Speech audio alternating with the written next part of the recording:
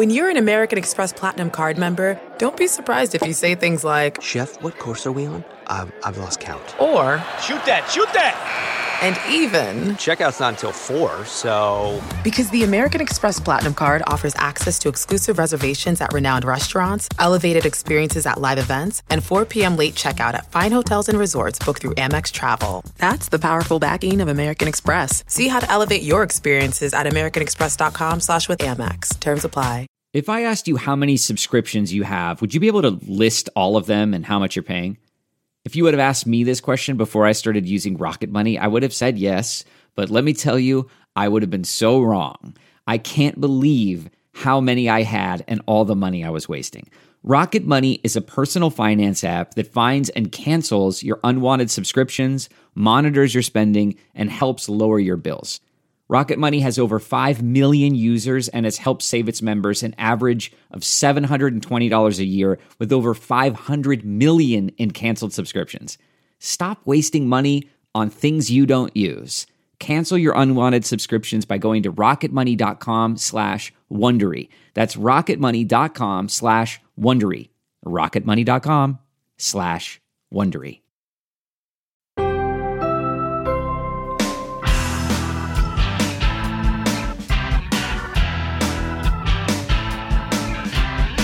Hello, everybody, and welcome to Late Night Sessions. I'm Eli Janney from the AG Band. Our guests today are two of the hardest working people in music today, and also two of my favorite people, Mr. Craig Finn and Mr. Josh Kaufman.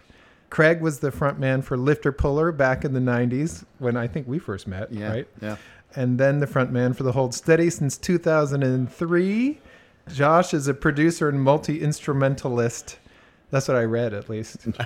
And who has worked with the whole... good day. worked with the Hold Steady, Craig Finn, obviously. Josh Ritter, National War on Drugs, and is just an all-around nice guy. Correct? Correct. Shucks. Thanks for having us. Thank you. So let's start with a little history. Craig, you began playing music way back in 1994 with Lifter Puller? Lifter Puller is my first real band, yeah, and that was 1994. Yeah. And it took a while to get off the ground. The glory years were quite, if you call it that, we're a little bit later. But yeah, 94 was probably the genesis of it. But we played together, right? Yeah, Didn't Girls it would Against have been Boys 99, I think, or 98. Okay. It was actually technically, I think your band, Girls Against Boys, was playing under a secret name at Brownies. It was a secret show. It was so secret that not enough people showed up. Yeah, it felt like that. It was like, wow, maybe this is too secret. I think that was Scott's joke. Yeah. It's a little too secret. Yeah. But you've basically been making music pretty consistently since then. Yeah. So 25 years, I guess. Isn't that crazy? Yeah, That's that what feels I started crazy. Calculating, I was like, wow. Yeah, it feels like, but at some point, it's just sort of what you do. I mean, I guess the nice thing about doing these solo records is you're building something you can't break up with, but I don't see at this point songwriting is kind of just how I process the things going on with my life, and it doesn't seem like something that'll stop regardless of who's around me. Right, who you're playing with. Because I was thinking back to those days and like how we used to write music. I don't know about if this is the same for you, but it was just such a different task. It seemed so monumental then, like trying to create a song. Now it's just like we're under the gun in there. It's like we just like crank out the songs.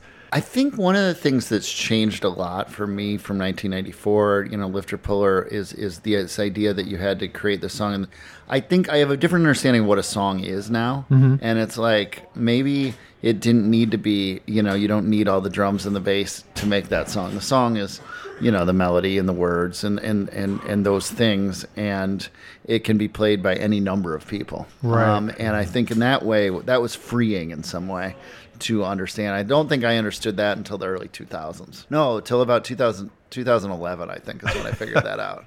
And that's when you made your first solo record? You're The producer on the first solo record, I was kind of apologetic, and I was like, I don't know if I've got it. I guess I've got words, and I've got this, but I'm not a great guitar player. And he was like, if you can sing the song to me over the phone, you got the song.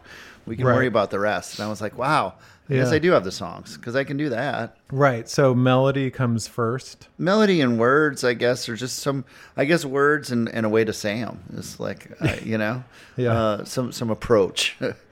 When you were with Lifter Puller, was it like a collaborative writing process? We used to just, jam in the room, and that would the songs would kind of form. Largely, yeah. I mean, there were exceptions to that, but largely it was like things like, you play that sounds cool, keep playing that. Yeah, and, let's work on build off of that. To me, it feels, looking back, extremely time consuming. But your lives were, it was my early 20s, so I being in the practice space 5 nights a week was no problem. Right. But, it just seemed like it took many hours to come up with one of these compositions. Yeah, and it also seemed, I don't know if this was the way it was for you, but it seemed like people would be very precious about their parts. And so it was kind of like, well, that's not really working. Can you change it? And then people would get... Was that sort of rock at the time too? I think there was this idea of pure, I don't know, like everyone had the part and everyone was equal and there was no leader, and it was all this, no leader. All of this was wrapped into it. Yeah, maybe that's true. Yes, Josh, you have a question? To say about this. Yeah, just something. But I think in bands it's different because you have identity. Everybody has their role to play, and then when there's an adjustment that needs to happen, sometimes it's like, oh no, I didn't prepare those lines. All of a sudden, my role is slightly changing here, right. And maybe that's scary or whatever. You're giving it up to another thing. Yes, absolutely. Fear-based. When you're young, you don't know how to Yeah, in that age too, where I just expend a lot of energy, in jealousy. Yeah. Of my bandmates, or I'm like, dude, the better the song is, the better my life is going to be. or the other thing is also, I think this is a youth thing, but well, that's kind of boring to play. It's like, but it makes the song sound good. I know, but I'm kind of bored. Yeah. And it's like, well, you don't have to be challenging yourself physically on every song. Every single thing has to It's interesting you brought this up, though, because I think when Josh and I started working together, and we made 3 of my solo records now, and one of the cool things, we've made these records largely with him playing most of the instruments. Joe Russo plays a lot of the drums and percussion, but it's the 3 of us and an engineer mostly. And you get, for making these records, early on the first record we made, I realized this real benefit to that. For one, there's not a lot of bodies around in a small studio space, but if you get to a song and you say, wow, this song, it's sounding great, I don't know that it needs a bass. It's not a difficult, conversation to have that, or this doesn't need drums, or there's no one, there's not all of a sudden these idle hands, that you have to put to work. And it's no, it's sounding really nice. I think youth is part of that too, because now if we're writing something and I'm like, oh, this sounds great, I'll just pedal along or just play with the bass player, just simplify, you know what I mean? So when you sat in with the HE band, mm-hmm. when you were saying with us, which was great fun, you actually completely kept up with us in our crazy speed writing style. And I was thinking about that, and I was thinking, has lyric writing gotten easier since? And I understand there's a shift between Lifter Puller and the Hold Steady, obviously, mm-hmm. but do you think that over time it's now coming more flow, or does it come in waves, or did you have a drought at some point?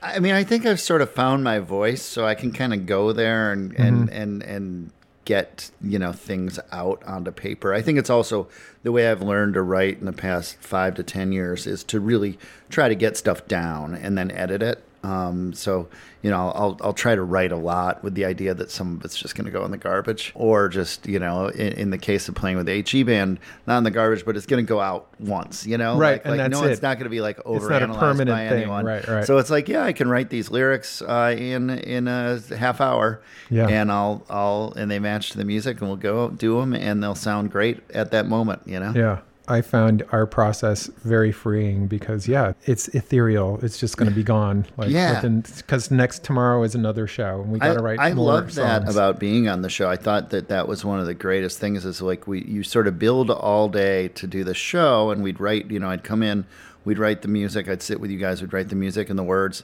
and then we'd do the show, and then it was like the crazy thing about being here is when the show's over, it's over, and all of a sudden everyone's gone, and you're like, whoa. And then I remember going home, and it was right before Christmas, and it was a really nice time of the year, and I'd go home and I'm like there's no homework. Right. There's nothing I could be doing. Nothing I have to think about. There's nothing I could be doing that would make tomorrow better.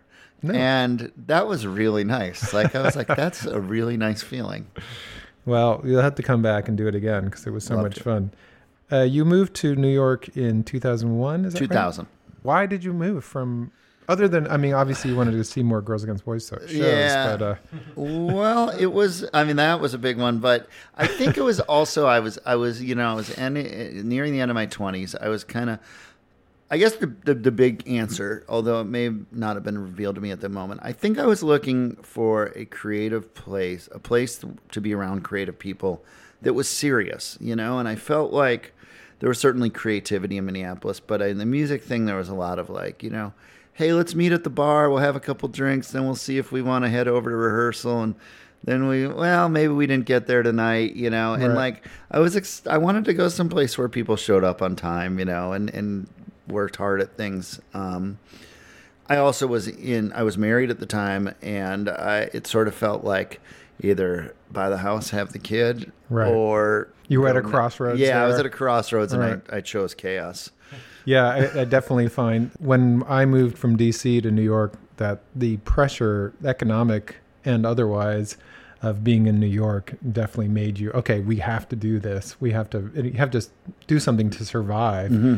And also, there's a lot of inspiration here. You see all these live shows, which, like they're gone once they're performed, and they're very inspiring, but also challenging in a way where you're like, I have to be as good as these guys. I can certainly say there's a certain, there was a, what do you do is a thing like that comes up in New York, and like that's rude to ask. I feel like in Minneapolis, like what do you do? Who are you? What do you Right. Like, That question does feel weird in other cities. yeah, and like in New York, like that's like what you expected. You want to have a good answer. You want to be like, well, I do a little this, a little that.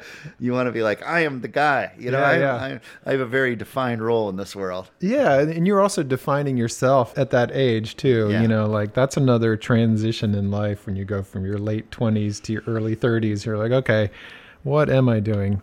You made your first solo record in 2012, is that Yeah, what you yeah. said?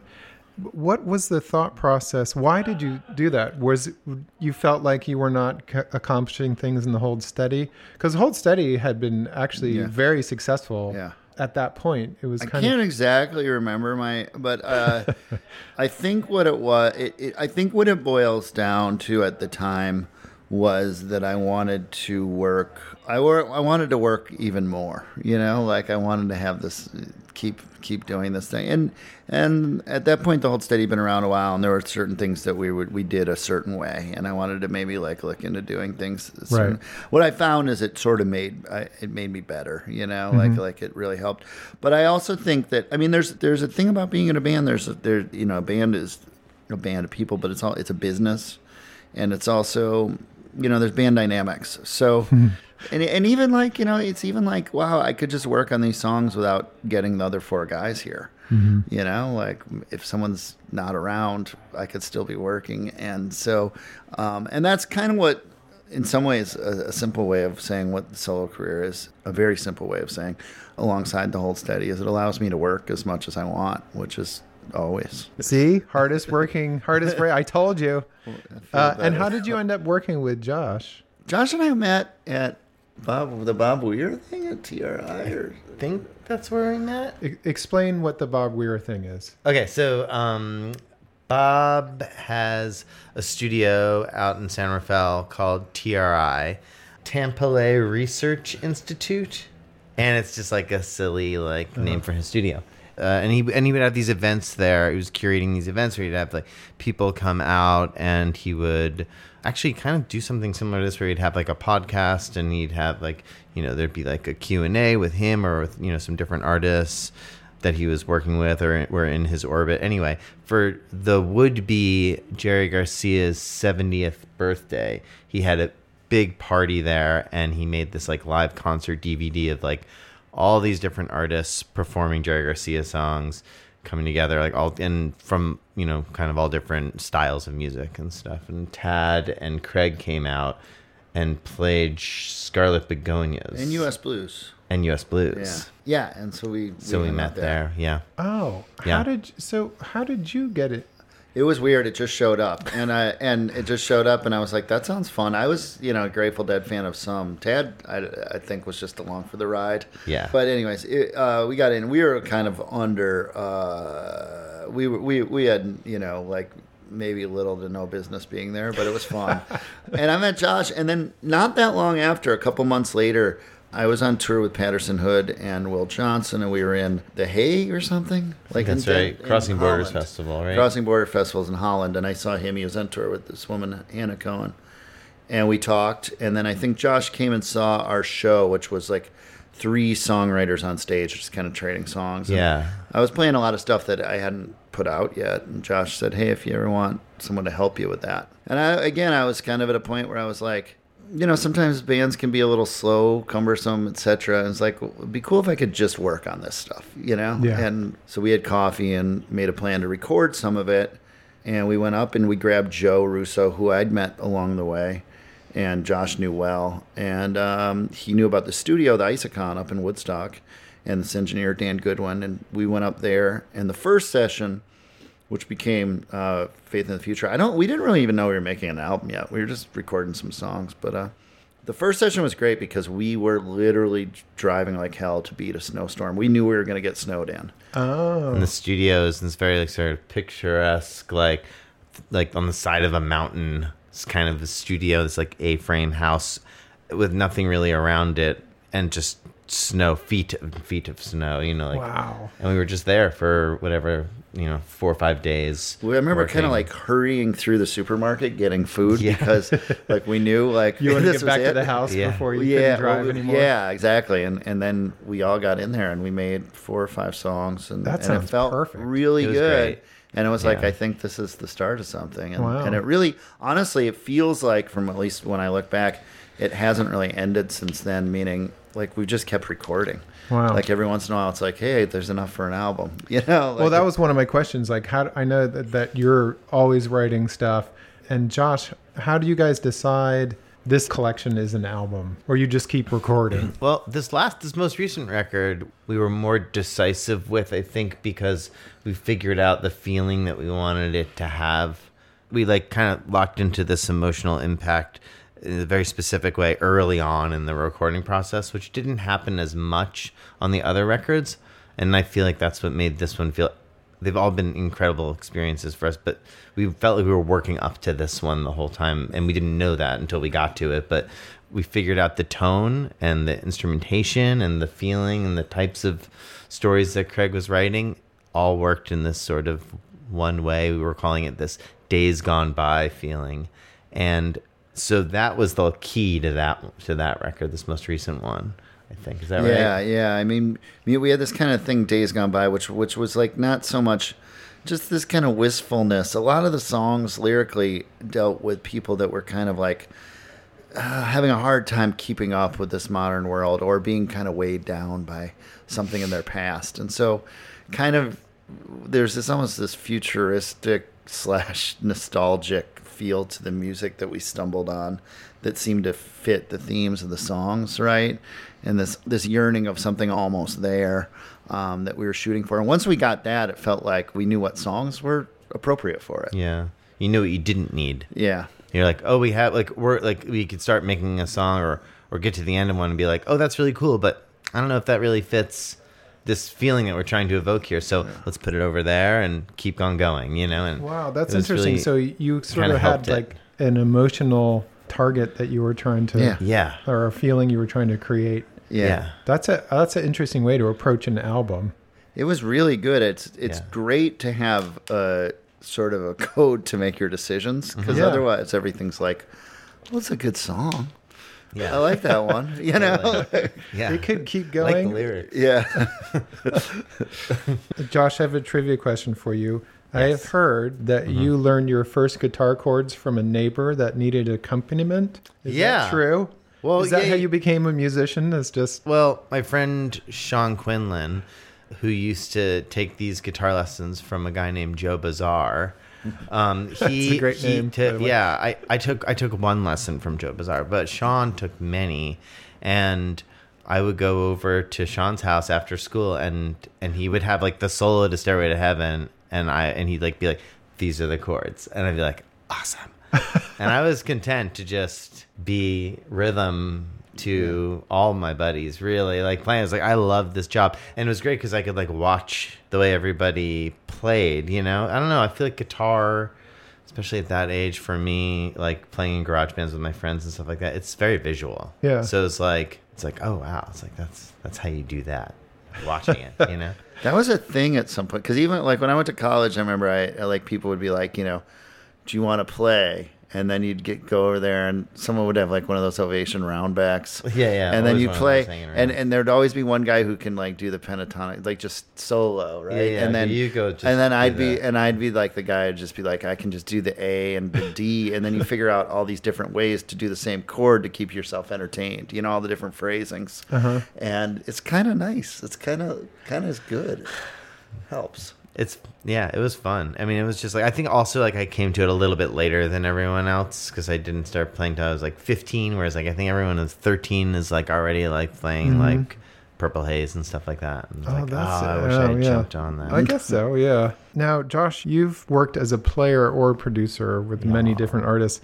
When you guys first started working together or started talking about making these songs, knowing that Craig had already had this career with the Hold Steady, was your approach different from that as say to working with Dawn or somebody who doesn't have as many records under her belt? You just think about songs? I think at the conversation, I remember the early conversations with Craig, which were like about what he has done and about what we would like to make, the feeling that we'd want to evoke with the music and the kinds of sounds that might help us do that, which I feel like is always the conversation that you have with someone when you start anything, but you don't really know, or at least I don't ever really know until we're like actually working what's gonna happen. You can talk about it, but like this thing you were excited about, maybe it doesn't sound that good, and it's only as good as it sounds. So then you just move on to the next thing. Yeah. I would say that I think that both of us are people that can talk about things in the abstract and then try to apply it in real. Yeah. And because some people just can't do that. Some people are like, I don't, you can say like, I want it to be elegant. And they're like, is that like a G? Right. And you're like, no, like it's like a feeling, so an A. Yeah. I only brought my running shoes today. Oh. Yeah. But that is interesting because part of that, I always thought like as a music producer's role is to translate those ideas, if you're working with an engineer or not, to try to put them into the reality of like, okay, so how do we actually put that on tape? Yeah. Because I know there's, being an engineer for a long time, in that community, there's some people who are really like, I hate it when people say, I want it to sound more brown. And I'm like, I love that stuff. That's perfect. I don't want someone to tell me, turn it up this frequency. That's the worst. That's my job. Like, tell me what you want emotionally wise. But it seems like you guys have this way of talking about the music that really works for your style as far as the production goes. Did you guys like work on a schedule? Were you like under deadlines or? Not so much. I mean, deadlines don't ever really come till the very end. I'm like, wait, can we hear it? Yeah. The mastering always gets me. I like. I think like we were able to, just from where I'm at with my career, we were able to kind of make the record and then show it to the label. It wasn't like that's true. It's a little different when you're 22. And also the way that we used to make records was very different too, because the costs were paid for by somebody else. Whereas now the cost between the computerization and also just the market pressure, like recording is a lot cheaper than it used to be. Sure. So you can kind of make records. And also we're older and we've made money, so now we can afford to pay for it. It's also like you can at least make it and then give it to the label and get a check from them rather than, take it up front and then invite them all in. Like, That's true, because it's a different dynamic when you do that. It's like, they own this. Whereas when you have it, you're like, this is mine. Yeah, it's all about who touches it first. It's like a lot of things that way, Yeah, that's true. Okay, one last question, Craig, about your lyrics. You've been lauded for your lyrics a lot. You're known as quite a writer. You create these lives and these stories about people and these characters in there. But there was a quote from you that I love that said you like to write about the hangover, not just the party. What is it that draws you to that part of it? Well, for a long time I was mainly writing when I was hungover. So that might have been it. But I think that it's just an honest representation of, I think that the idea of like going up and coming down is attractive to me as a pair of things, because there's this elation and then there's like, the floor the next day after a party that's sticky and you have to clean it up, and you're like, you have to say like, was this worth it? And it's only worth it like 50% of the time, or probably less. So I don't know. I just sort of think that is an interesting part of the the world we live in, the lives we lead, that we kind of like can manufacture these artificial highs, but then at the expense of our own self. And that's always I love it because it's very honest. Yeah, like it does give a realist kind of view of what it's like. It's that honest. I think like it's not honest to sing about the high if you don't, if you don't mention the accompanying low. It's true because, so much of the pop music and stuff like that you listen to, it's all about being at the club and blah, blah, going to the club. And I remember hanging out with my niece who was like 20, just turned 21. She comes to New York and she's all about like, she wants to go to the club. And I'm like, why? Like, as an old person, I'm like, I'm not interested in that anymore. But then I had to think back. Oh no, I used to do that all the time and just get wrecked. There was this hotel I was in like Melbourne, Australia, and I had a club next door. And whatever happened in this club, like at midnight, 1 a.m, every night I was there for a few nights, there'd be girls crying outside. And like, and a bunch of them had lost one shoe. And I always thought like that's it. See, like they went in there and it was going to be the night of their life, and then you end up crying with one shoe. Mm-hmm. And, that's a more interesting song to me. Well, that's beautiful. Let's end it right there. Crying with one shoe. Yeah. Guys, thanks so much for doing this. Thanks for having us. Congratulations on the new record. It's really, really, really good. Awesome. All right. That's a wrap. Late Night with Seth Meyers airs weeknights on NBC at 12:35, 11:35 Central. Original music on the Late Night podcast is by the HE Band. Don't forget to follow the handle Late Night Seth on social media and tell your friends to subscribe to the Late Night podcast wherever they get their podcasts. Welcome to Pura, the most pristine, safe, climate-stable city on Earth.